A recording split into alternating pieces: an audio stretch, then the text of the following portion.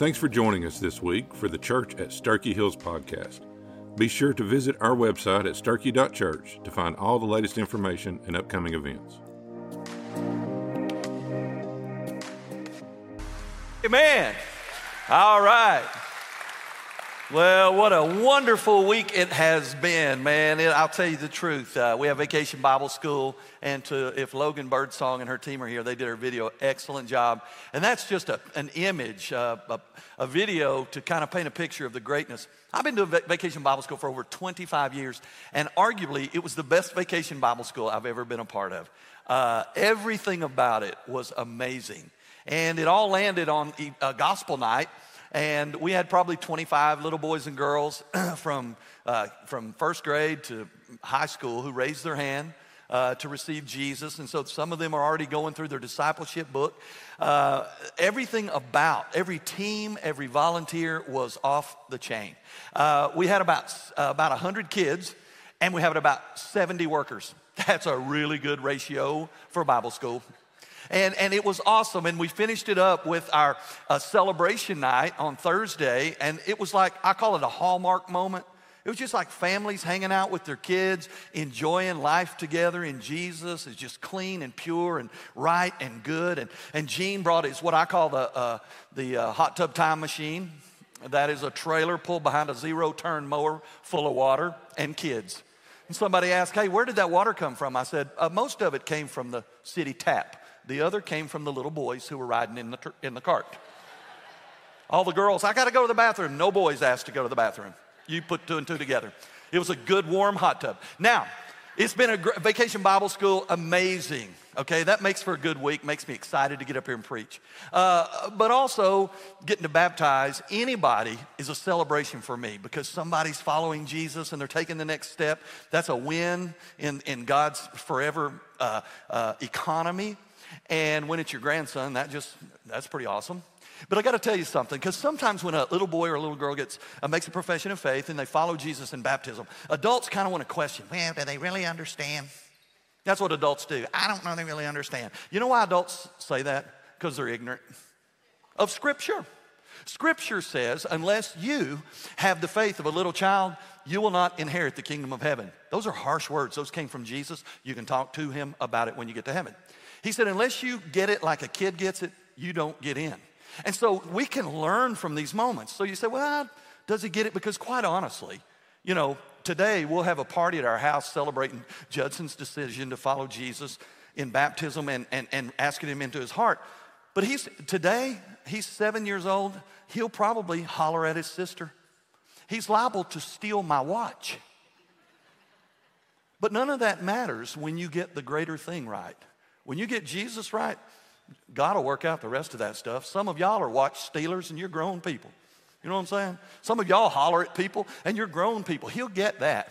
So does he get it? And so we had Judson and Juliana the other day. And as good grandparents, we wanted to take them out for a nice meal. So we took them to Waffle House. Now, at Waffle House, Judson had a little ball. And he jumped up in the booth. And there was an old man behind us and his wife. And he just took that ball and just gave him a little tap. And the old man turned around and he said, hey, did you hit me? He said, sorry.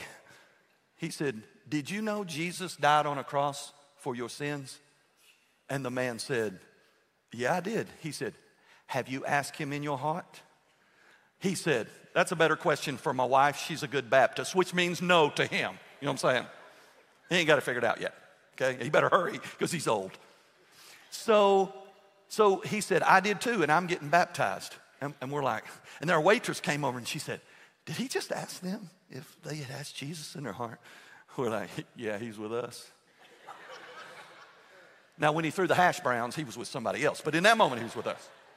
So we left from there, and so we wanted to have a good time with our kids, our grandkids. So we took them somewhere else exciting, Sam's Club. And at Sam's Club, we're getting out of the car, and there's another old man getting in his car. And we're talking, and Judson said, hey. And he said, yeah, buddy. He said, did you know Jesus died on a cross for your sins? And he said, yeah, I did. He said, have you asked him into your heart? And he said, yes, I have. And then he looked at me. He says, that boy's been to Sunday school. Now, here's the deal. I'm convicted and embarrassed by how a 7-year-old out-evangelizes me, and I'm a preacher of the gospel. Zero inhibitions. Zero care who they are, where they come from, what their story is. Jesus is in his heart, and Jesus wants to get out. Adults, Jesus, if he's in your heart, he needs to get out. Good stuff. So it's a good week, amen?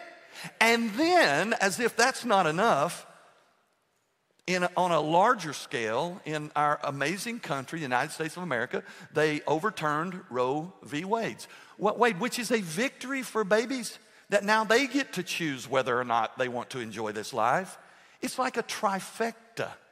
And so let's just celebrate God for being so good, amen?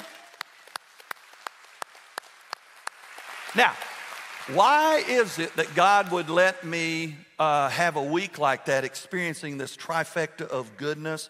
Because James chapter 5 is a hard subject. We're talking about money today, okay? So I had to lighten that up to get y'all ready. And as soon as I said money, countenance changed in here. I could feel it, okay? I could feel it. Now, that's what we're going to talk about, because James talks about it. If you go here for very long, if you've been here for a while, I don't talk about money unless it comes up in Scripture. We do, I preach through books in the Bible, and when we get to money, we talk about money. Let me tell you something. If you have a problem with a preacher talking about money from Scripture, if you have a problem with anybody talking about money regarding Scripture, you got a problem with God. God talks about it. Most of the authors inspired by the Holy Spirit to write those books, most of those authors were given instruction to speak about money. Why? Because God knows if he has our money, he has a better chance of getting our heart. And so James is going to dive into that. It's not his first time. James is not afraid of it. If James is not afraid of it, Joel ain't afraid of it. And I hope you're not afraid of it. And so the title of the message on the back of your life guide today is simply this: passing the money test. Now, James, since the beginning, has been giving us test after test. How do you deal with troubles? Do you find joy? How do you deal with temptations? Are you finding victory? How do you deal with others who are in need? Do you help them out? How do you control your tongue? Do you control your tongue? Does your tongue control you? It's just test after test. And now, as if it's not been difficult enough, last week, how our godless plans, he kind of blistered that one. He doesn't let up. It's the nature of James in this book that we call Faith That Works. And so he's going to talk about our money, our finances. Now I'm going to read 6 verses, okay? And then we're going to talk about it. So verse 1, he says, "Come now, you rich. Weep and cry aloud over the miseries that are coming on you. Your riches have rotted, your clothing has become moth-eaten. Your gold and your silver have rusted, and their rust will be a witness against you. It will consume your flesh like fire.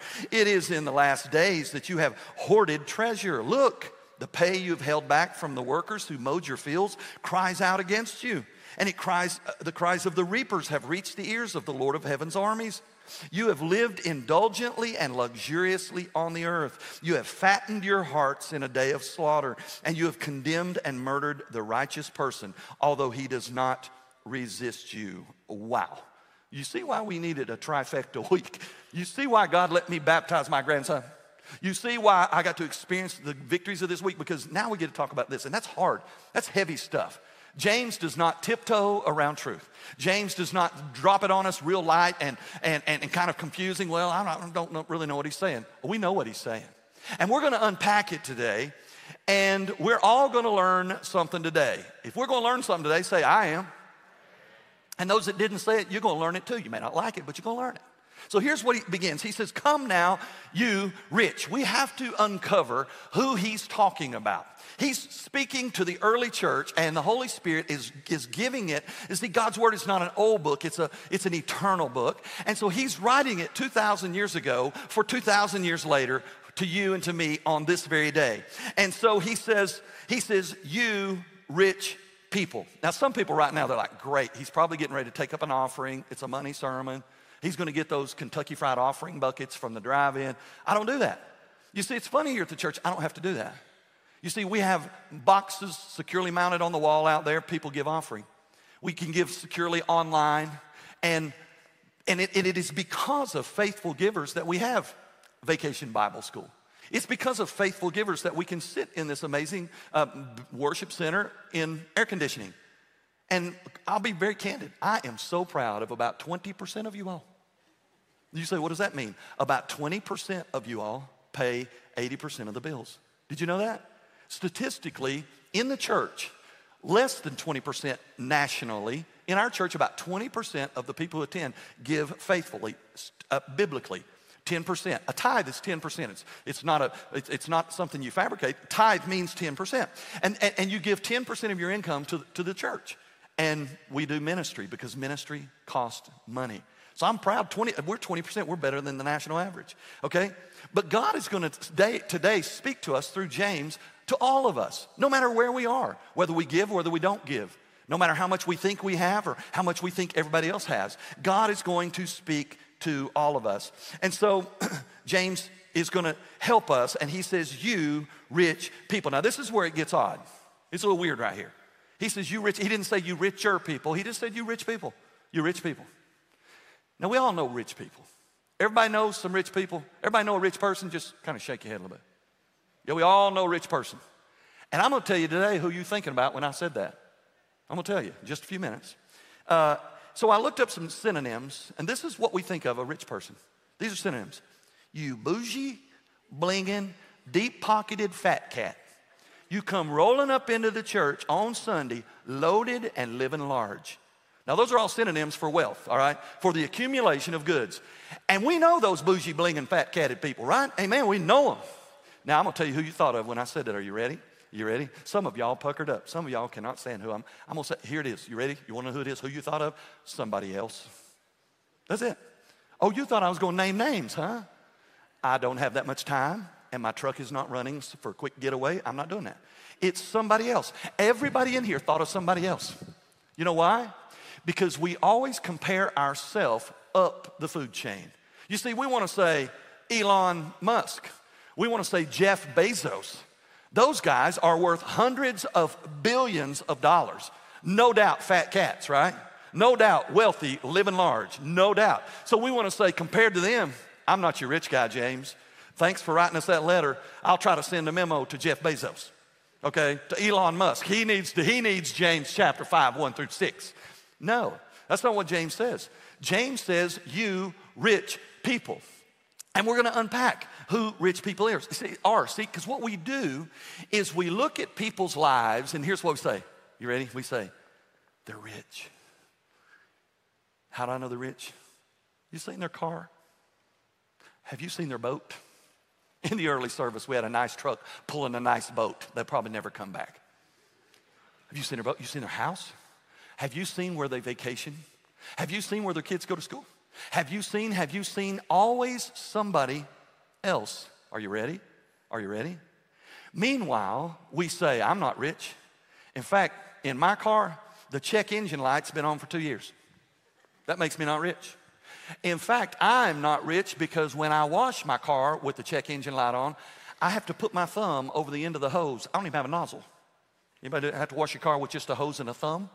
Okay, we got a whole list of reasons that we're not rich. All right, the list goes on and on and on. You know, when I start up my vacuum cleaner, the belt burns, sounds like the house is going to burn down.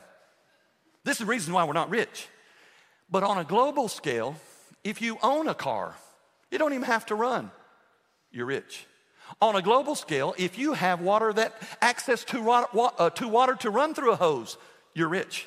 On a global scale, everything you own, I'll give you a good one. I know I'm not rich. I buy my shirts at Bargain Hunt on the sale rack.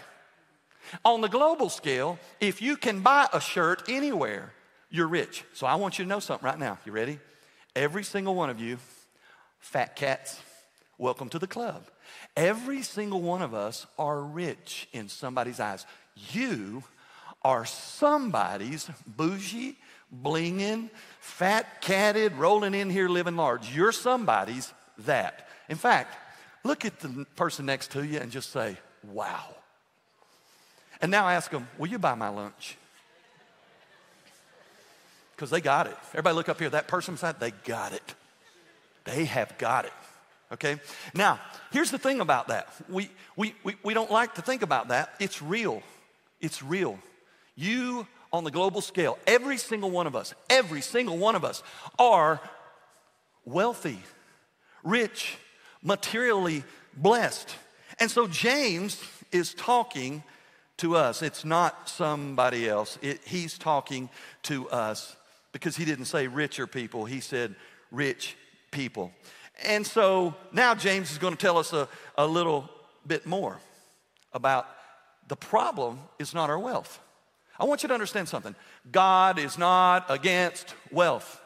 God is not against material possessions. God is not against a 401k. God is not against an inheritance. God is not against a boat. God is not against a car. God is not against a house. God is not against any of that stuff. They are all creations of God. God is adamantly opposed and against to us overvaluing the material side, the created rather than the creator. In fact, if you read Romans, the problem is that most people begin to worship the created rather than the creator. And that's the problem that James is going to speak into today. I shared this a couple of weeks ago when James talked about money, that there are 22 million millionaires in America. 22 million, that's a lot. And we think, wow, they're millionaires. But if you ask a millionaire, you're a millionaire? You know what they say? Well, I am, but you know, a million don't go as far as it used to. You know, inflation and everything. You know, that's the way they look at it. And so not only in America, there's 650 billionaires. That's a lot. Billionaires. And if you ask a billionaire how much money is enough, the number one common answer statistically of a billionaire, how much is enough, is this: I'll tell you when I get it. Because they can't find it. It becomes insatiable. They can't seem to get to that place. Forbes magazine will tell us this, will tell you this, me this about our riches, our wealth, that even in America, if you're in the lowest 5% of income level in America, you make more money than the top 5% in all of India. That's pretty staggering. What about this one? If you are in the United States of America and you're considered poor, below the poor threshold, you are still more wealthy than 70% of the human beings on the planet. Not only that, did you know that the average family median income in the world, the average family median income in the world is $2,000 a year? In America, the average family annual income is $63,000. Now, you say, what does that mean? It means this. Imagine 2022, you make 30 times more than you made in 2021. That's a nice raise, amen? 30 times more. Oh, you would be living large, right? That's how the rest of the world sees you. 30 times more wealthy than they understand. James is touching base right here, right now, in my life and in your life. And he wants to tell us, he just wants to help us understand God is not against it, but God is for you. God doesn't care what you have. God cares that he has you. Deuteronomy 8:18 makes it very clear. He says, but you need to remember that the Lord your God, it is he who is giving you the power to make wealth, that he may confirm his covenant, which he swore to your fathers, Now, often in our world, we kind of forget where it all comes from.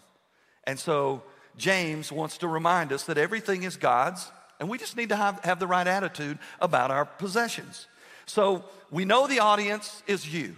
We know the audience is me. If you agree on the world scale, you would be considered rich folk. Say, okay, it's true. You don't even have to admit it, it's true. It's factual, okay? So what do we do with that? James is going to give us 3 simple steps so we can pass the money test.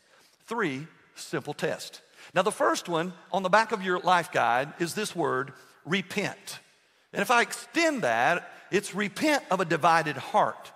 You see, the problem is not our possessions. The problem is that we're divided on what we love most on which day. So listen how James says. He says, okay, you want to pass the money test? This is how you do it, okay? Weep and cry aloud over the miseries that are coming upon you. That's friendly. He says your riches have rotted, your clothing has become moth-eaten, your gold and silver have rusted, and the rust will be a witness against you. It will consume your flesh like fire. Now, this isn't the first time James has told us to repent. In James chapter 4, he tells us to grieve and mourn and weep and turn our laughter into mourning, but that was about our general sin. That sin is no laughing matter. Now James is saying we need to weep and mourn and cry aloud because we are not handling God's wealth well. We have not been good stewards. And so what we need is a revival. You see, when we have a fresh encounter with the true and living, loving God, all of a sudden, every material possession we can possibly imagine erodes away into oblivion before the glory of his greatness. And you know, this church needs a fresh encounter with the glory of that God.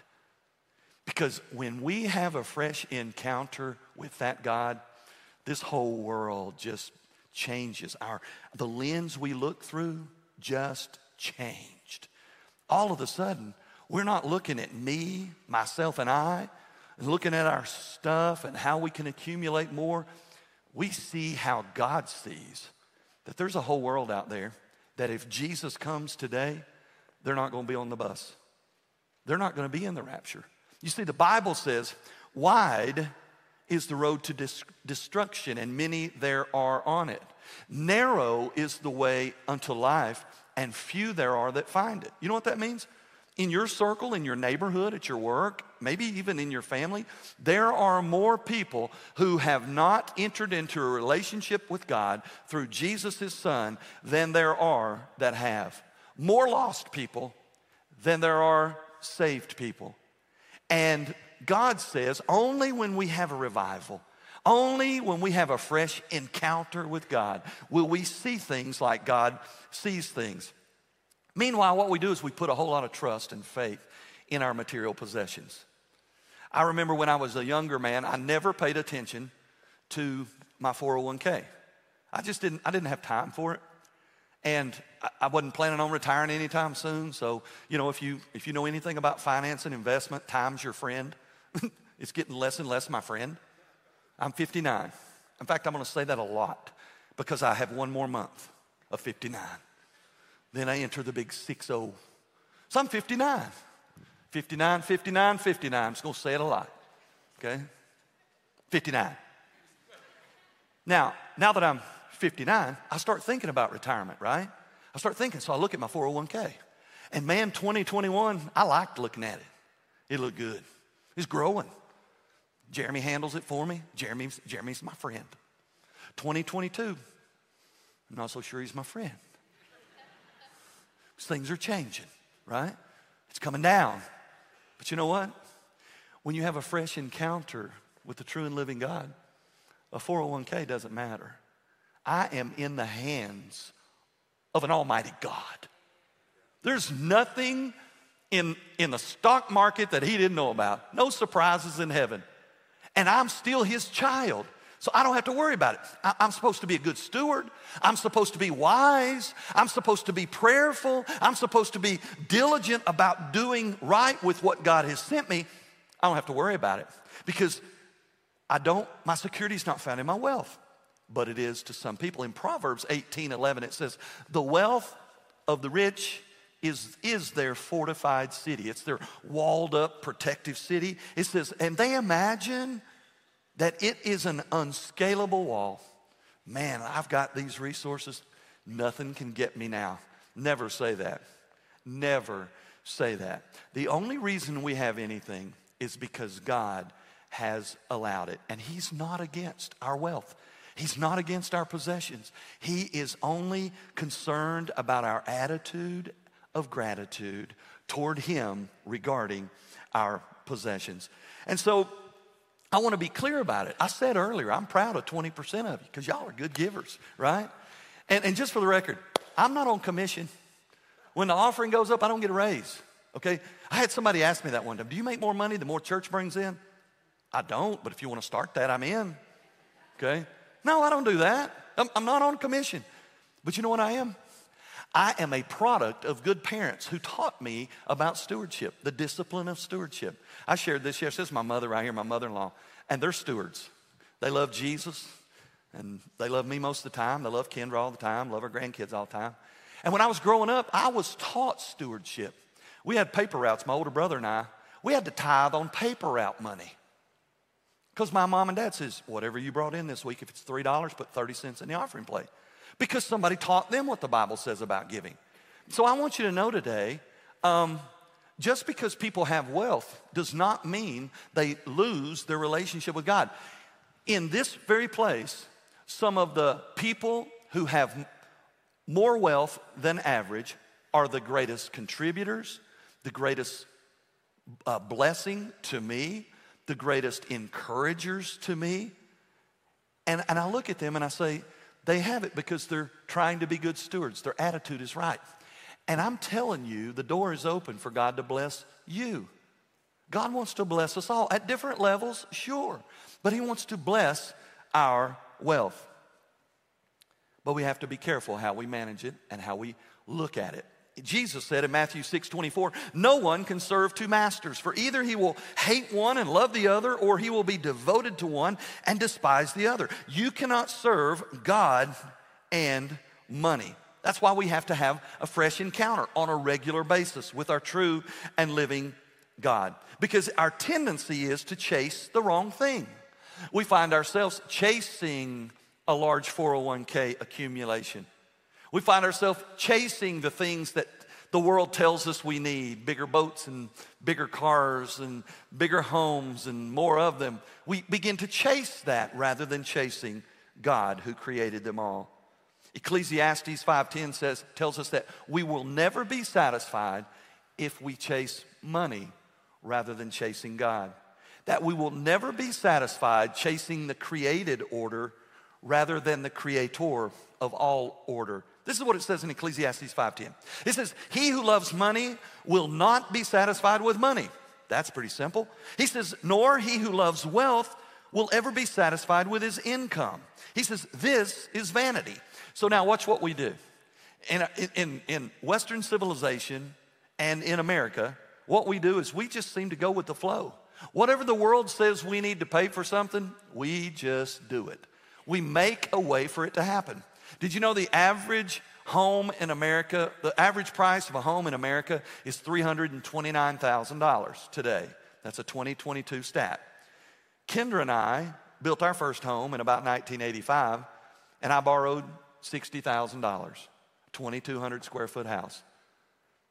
We just keep, okay, that's what we're supposed to pay for it. Okay, I'm in. And we have to have a home. There's nothing wrong with having a home. And so today, the average person pays $60,000 for a pickup. My first car was $950. Today, the average person spends $7,500 on vacations. Kendra and I, young family, we used to spend about $750 on vacation. A person now will spend $100 on a nice meal for two in a nice restaurant. Kendra and I got married. You know what we were excited about? Friday nights, Shoney's Seafood Buffet. It was legit. Straight to the heart. Shut you down. But it was legit. $16. And then on Sunday, if we were really living large, we'd go with friends after church. Ryan's. Anybody go to Ryan's? Yeast roll about the size of a basketball. Straight to the cardiovascular system. Amazing. Okay? Amazing. $16. You see, however the world says, wherever we need to meet them, we're in. You don't believe me? Pull into Weigel's on the way home, fill up your tank. You probably pay about $4.69 a gallon. When I was a kid, I had a Honda 50 Mini Trail. Put gas in it from a Clorox jug, 30 cents a gallon. And if next week we complain and moan, next week if it goes to $7, you know what you and I are going to do? We're going to pull in there and stick that nozzle in there and squeeze the handle and stick our card in there because we got to have it. We've created a material monster. And God says, listen, there's no surprises up here. I hold it all in the palm of my hands. If you get me right in your life, you don't have to worry about the escalating cost of living in your world. So the new American dream is simple. borrow money from people we don't know to buy things we don't need to impress people we don't even like. Welcome to America. And you know it's true. I mean, you can borrow 84 months on a vehicle. You know that, right? Let me tell you something. Vehicle won't last 84 months. It's the same payment when you drive it off the lot as it is when the check engine light on is in the dashboard, and every time you start it, a puff of smoke comes out the back, the seats smell like French fries, and the tires have metal showing through. Same payment, okay? They made it easy for us to live large, and we have bought it, and there's nothing wrong with any of those things as long as our attitude of gratitude is in check with God. In America today, there's more millionaires and billionaires than in the history of the world. And yet 8% of America struggles with depression as we enjoy the fruits of prosperity in our country because we've become self-sufficient. We don't need God anymore. It seems like the more self-sufficient we become, the less we need God and the less we need His church. As things come into our life, all of a sudden, they get brighter and bolder and bigger, and meanwhile, the church becomes less significant. I want you to hear me. There is not one material possession that God chose to change the world through other than the Lord's church. The church is the one thing that God set apart as the bride of Jesus, His Son, to be used to shine a light in a dark world. One reason that I give to the church and one reason I love the church is because I am a product of the local church. I tell people all the time, I had a drug problem growing up. I don't run from it. My mom drugged me down there every time the doors were open. She had a key. She'd go practice the piano. She'd drag us down there. Drug problem. She'd make the bulletin. We'd go down there and make bulletins, okay? All the while, they're putting me in a place where I would hear about the love of God through Jesus, His Son. It is the instrument. And when we let everything in the world rise above the Lord's church, warning you, rich people, misery is on the way. 1 Timothy 6:10 says the love of money, not money, the love of money is the root of all sorts of evil. And some, by longing for it, have wandered away from the faith and pierced themselves with many griefs. It's rusty, it's rotten, it's moth food, and yet we pursue it with no abandon. Now, so here's the thing. You may be sitting here and you say, well, Pastor, I hear what you're saying. I've heard it all before, but you don't know my deal, man. I make this much money, and it costs me this much money to live. It's expensive raising kids, and I know it's very true.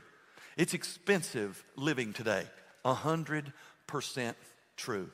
And so then what people do, they say, well, if I can ever get to that place, where I make that much money, I would give. I've heard people say, well, yeah, if I had $1 million, I can't imagine how much I would give to the church. You don't have to imagine. You would give about the same as you give on the $20 in your pocket. It's a simple rule of thumb. Here's why. If you have $20, if you make $20 an hour and you struggle giving God $2 out of that 20, if you make $1,000 an hour, you're really going to struggle giving Him 100. You see now, because you're not worried about how much you're keeping, it's not a matter of how much you're keeping, it's a matter of how much you're letting go. And God really doesn't care how much you give, He just cares how much you keep. God just wants you to give, to demonstrate to yourself, to your family, to God, and to the enemy world where your priorities are. God wants us to be cheerful givers. Now, you say, well, I don't know that that's true. That's fine. You'd be wrong. In Scripture, Jesus said, Luke 16:10, He also says it in Matthew 18, he that is faithful in that which is least will be faithful with that which is much. You see, as we do with small, Jesus said, so we will do with large. And I want you to know, you don't ever have to give anything. That's between you and the Lord. I don't know what anybody makes. I know what anybody gives. I know what we give. And that's it. But if I didn't tell you about stewardship, when it comes up in the Bible, if I didn't encourage you to go before God and ask him about your resources, I would be robbing you of a blessing. I would be a thief. I walk in the blessings of God. And we have, and there's been hard years, hard months, but we walk in the blessings of God. Do we have hard times? You better believe we do. Do we have stuff in our world that we would rather not be in our world? Sure we do. Are we blessed? Yes, we are. And I want you to know the blessings of God in our life are directly connected to what we do with the resources that God channels through our hands. So we got to repent first of a divided heart. Number two, the word on the back of your life guide is release. We need to release our resources back to God. Release our resources back to God. Listen what he says. James says this, it is in the last days that you have hoarded treasure. Hoarded treasure. He says you've accumulated or built up or hoarded treasures. James is reminding the reader that we get attached to the luxuries and the amenities of the world's material opportunities. So here's what happens. If I'm accustomed to a great lifestyle, and I am, I have a good lifestyle. I do. I love life. I have a great standard of living, you know. So what happens, the greater my standard of living now, the greater my standard of living will need to be when I retire. And so if I really have to have a lot of money to live now, if I'm going to plan well for my future, I've really got to have a lot of money to live well in the future, right? It compounds. You can never outrun it. And so I'm telling you, I have conversations with friends in church about it. I'm battling with this. How much do I need to have in retirement? I asked my mom and my mother-in-law. My dad and my father-in-law passed away in the last few years, and they're comfortable. They live good lives. And I'm like, how much do you really need for retirement? And their answer is, generic. It's like, well, just, enough to get by, But I've learned this much.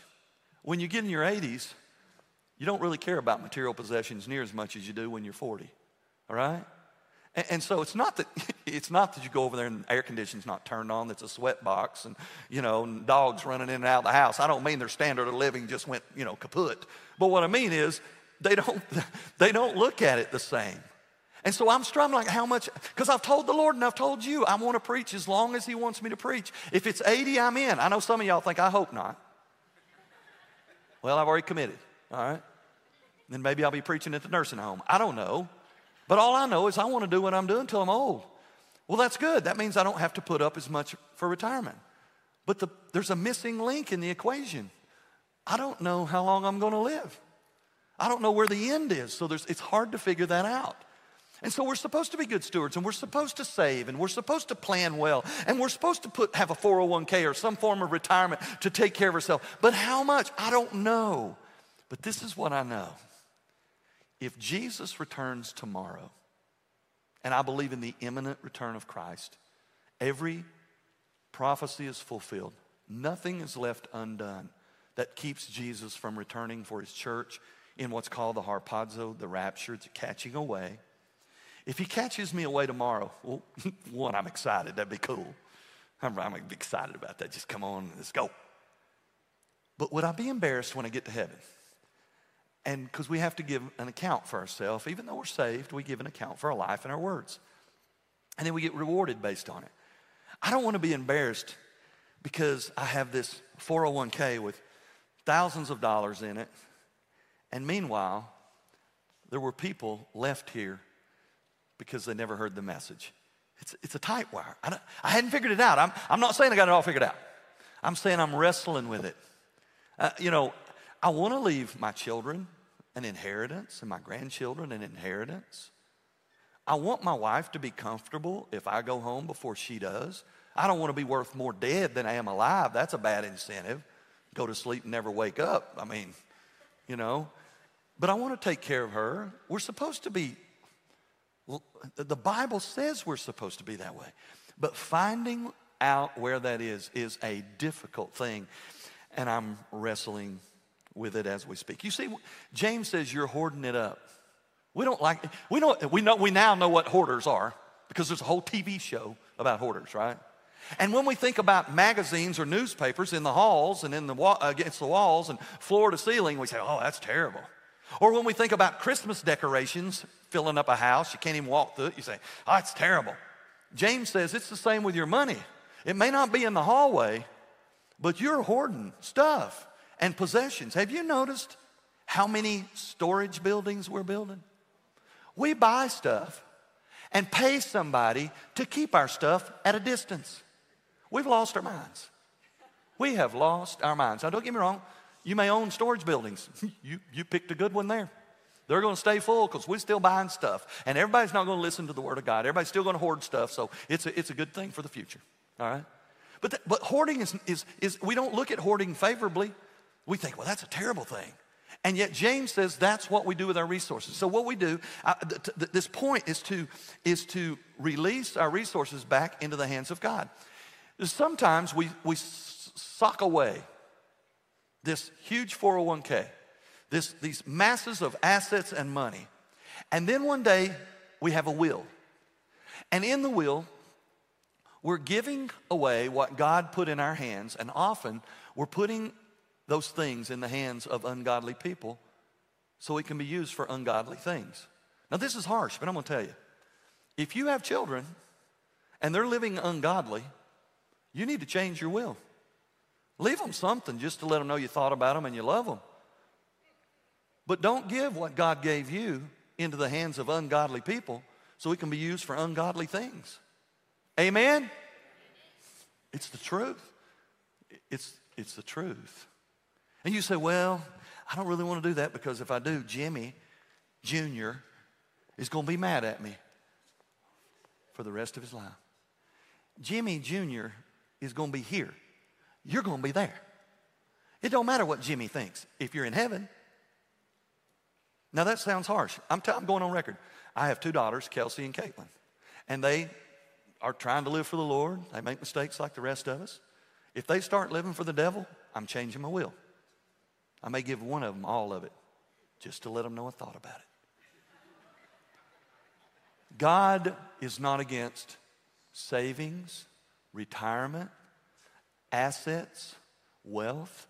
God is concerned about our attitude toward creation rather than the Creator. Luke 12:34 says, where your treasure is, there will your heart be also. You see, our heart follows our treasure. We raised, as I mentioned, two girls. They're expensive. Girls are expensive. I know boys are. They get nothing on girls. They're expensive. But you know what? Whatever they needed, we managed to provide what they needed because they had our heart. And our treasure followed our heart. Today, some of the most faithful people to the Lord's church are people who are good stewards and who give to the church. You know why? Because they're faithful to that which has their heart. And their heart is where their money is. So when people give to the church and they get stewardship, man, they're in. They're a part of it because that's where their heart is, because that's where their money is. Now, biblical stewardship is something that's taught throughout God's Word. And it's just like praying, studying your Bible, sharing the gospel with other people. They're all disciplines, supposed to be disciplines of the Christian life. But often, none of those things are. And so I'm not an inspector of discipline. I just am a preacher of the Word of God. And stewardship is taught throughout God's Word. 1 Timothy 6:17 says, command those who are rich in the world's goods not to be haughty or to set their hope on riches because they're uncertain, but on God who richly provides us with all things for our enjoyment. And so we need to take what God has given us and we need to put it back in circulation, and we need to be good stewards, and we need to keep some in savings. Had a friend of mine, I don't care to tell you who it is. It's your dad, Dwight, Jerry. He was at our house on Christmas several years ago. I've shared this before. And everybody always kidded Jerry about having money. If you needed money, go see Jerry. So one day Jerry just told everybody in there, he goes, so let me tell you something. All of y'all can have some money. He said, there's some simple rules to having money. He said, you got to make some money. You know what he meant? You got to work, get a job. He says, you got to make some money. And once you make some money, you need to spend some money because it costs money to live. Spend some money. And then he said, you also need to save some money. That plans for days when you aren't making money. And he said, but the most important thing is you need to give some money. He said, if you make money, save money, spend money, and give money, guess what? You'll always have some money. Rocket science. You know, if we just did that, that's the biblical model. God is good with that. We just need to take God's money and be good stewards. He doesn't give it to us to white knuckle. He gives it to us to be channels of blessing so it flows through our hands. And as long as we're holding on with white knuckle, He can't send another blessing because our hands are full with yesterday's blessings. Adrian Rogers, one of my heroes, said this about our giving and inheritance. He says, we need to do our giving while we're living. That way we are knowing where it's going. It's good country theology right there. Now, so rather than that, we want to make bigger barns. And we've all heard the story of the parable where a man has a great year, abundance of crop. And he's like, wow, what am I going to do with all this stuff? And he says, I know what I'll do. I'll tear down my barns and I'll build bigger barns. And then I'll eat, drink, and be happy. Life is good. I won't be in need of anything. And God comes to him that night and says, this very night, your soul is required of you. He died. We got to be careful. One day we answer for everything we have and everything that God has placed into our life. So, find out what we need to live and give the rest away. That's our goal. Find out what we need to live, both now and in the future, and give the rest away. Let God use what He's given you to enlarge His kingdom and to reduce the dimensions of hell. Isn't that cool? Isn't that cool? That's what He gives it for. To enlarge heaven and to decrease the boundaries and the dimensions of hell itself. My question is, one day when I stand before God, would I be embarrassed with how I've used His resources? Yes. Some days, I've done okay. We've done okay. Some days, not so much. Would I be embarrassed when He says, wow, you've got that money there and look, yet there's still all those lost folks? Would I be embarrassed? I don't know. I'm trying to wrestle that one down. At the end of the day, life, you ready, is naked to naked. Job said, I came here from my mother's womb naked. I'll leave this world naked. Blessed be the name of the Lord. That is so cool. Showed up naked, leaving here naked. Blessed be the name of the Lord. Boy, that's just about simple, isn't it? Now, what happens in the middle of that is up to us. How God wants to use us for His kingdom. 1 Samuel 2 says, the Lord makes poor and rich, and He brings low, and He also exalts. And so we've got to learn to repent of a divided heart, release our resources back to God. Thirdly and finally, the shortest point, realize is the word. To realize our ungodly practices. He says in verse 4 through 6, he says, look, the pay you've held back from the workers who mowed your fields cries out against you. And the cries of the reapers have reached the ears of the Lord of heaven's armies. You've lived indulgently, luxuriously on the earth. You have fattened your hearts in the day of slaughter. You have condemned and murdered the righteous person, although he does not resist you. Now, right now you're saying, well, that doesn't apply to me. I may be the rich guy. I may be the fat cat, but I don't have employees. I haven't robbed anybody. You know who works for you that you pay on a regular basis? People who wait on your table at the restaurant. You know, Christians should be the biggest givers, the biggest tippers on the planet. And yet you talk to somebody who works on Sundays and they say the worst tip day is Sunday. They show up, they eat their meal, and they just walk out. We need to be good tippers. That's what he's talking about.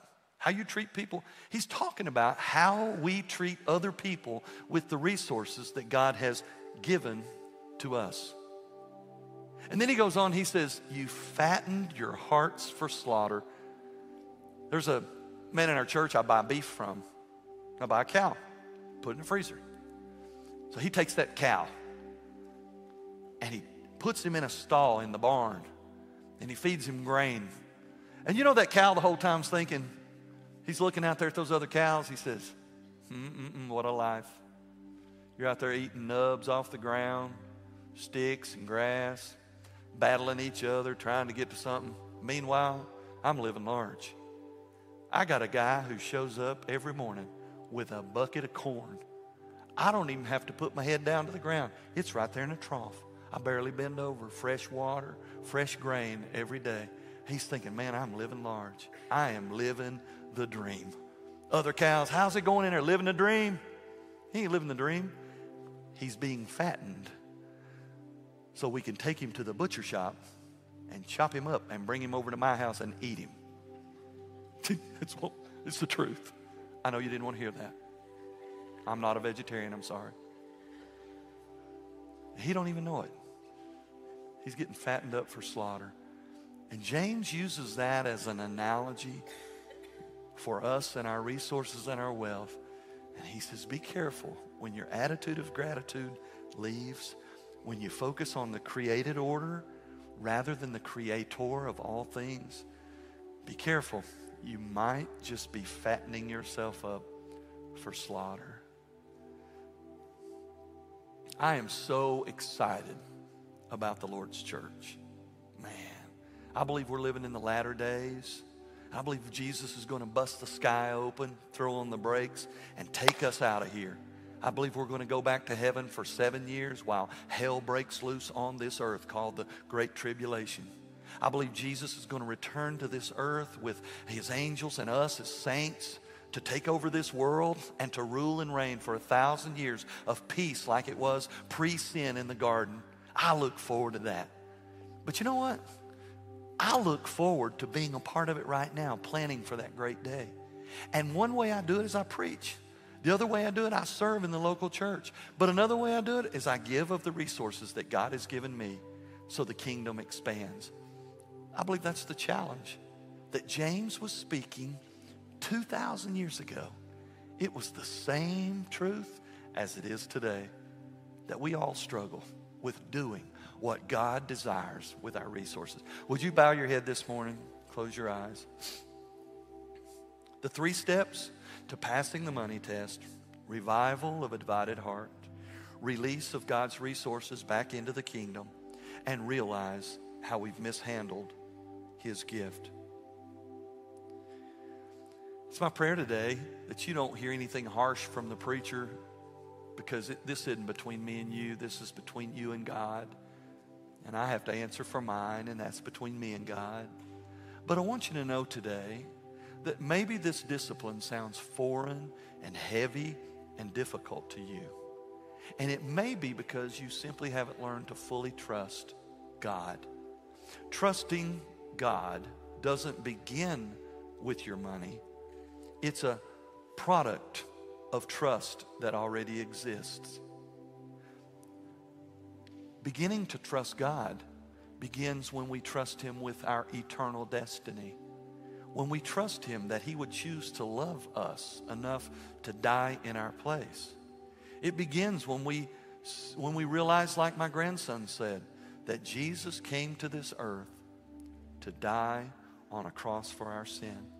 And we simply ask him into our heart, receive his grace gift, and give our life to him. If we can trust God with our eternal soul, we sure can trust him with our finances. Father, we thank you for this day. We thank you for this hard message from James. We thank you that, God, you don't mess around. You just tell the truth. And we can choose to live by it or not. You still love us. It's amazing. But God, also on this day, there may be some who don't know you in a real and personal way. They may know about you. They simply don't know you. Jesus told us that there's only one way we can know you, and that's Jesus, your son. And so, God, on this day, there may be some that feel the conviction of their heart that they're distant from you, God, and that on this day, they would be willing to simply say, God, I know about you. but I want to know you. I want to give myself to you. I repent of my sin. I turn from my wicked ways. I want Jesus to forgive all of my sins, past, present, and future. I want your Spirit to come into my life to help me from this day forward to live for you. Thank you for choosing to love somebody like me enough to die in my place. Father, we thank you for this day. We thank you for the opportunity to come together. I thank you for these that have gathered. God, I pray your blessings upon these families, their little boys and girls, and God, their lives. I pray, God, that you'll just continue to reveal yourself to each one of them in a powerful way. God, I thank you for sending people to our church. We just give you the glory and the praise for all that. We thank you for an amazing week. I thank you for allowing me the honor and privilege to baptize Judson and for his sweet little journey that he's on with you. I thank you for our Vacation Bible School success this week, for those boys and girls who are pursuing you. I thank you for all the help that came. God, I thank you for overturning Roe versus Wade. I thank you, God, that babies now can have an opportunity to choose life for themselves. And it is on this day, I thank you, God, that Jesus has offered us life for all of eternity. We pray everything in Jesus' name. Amen.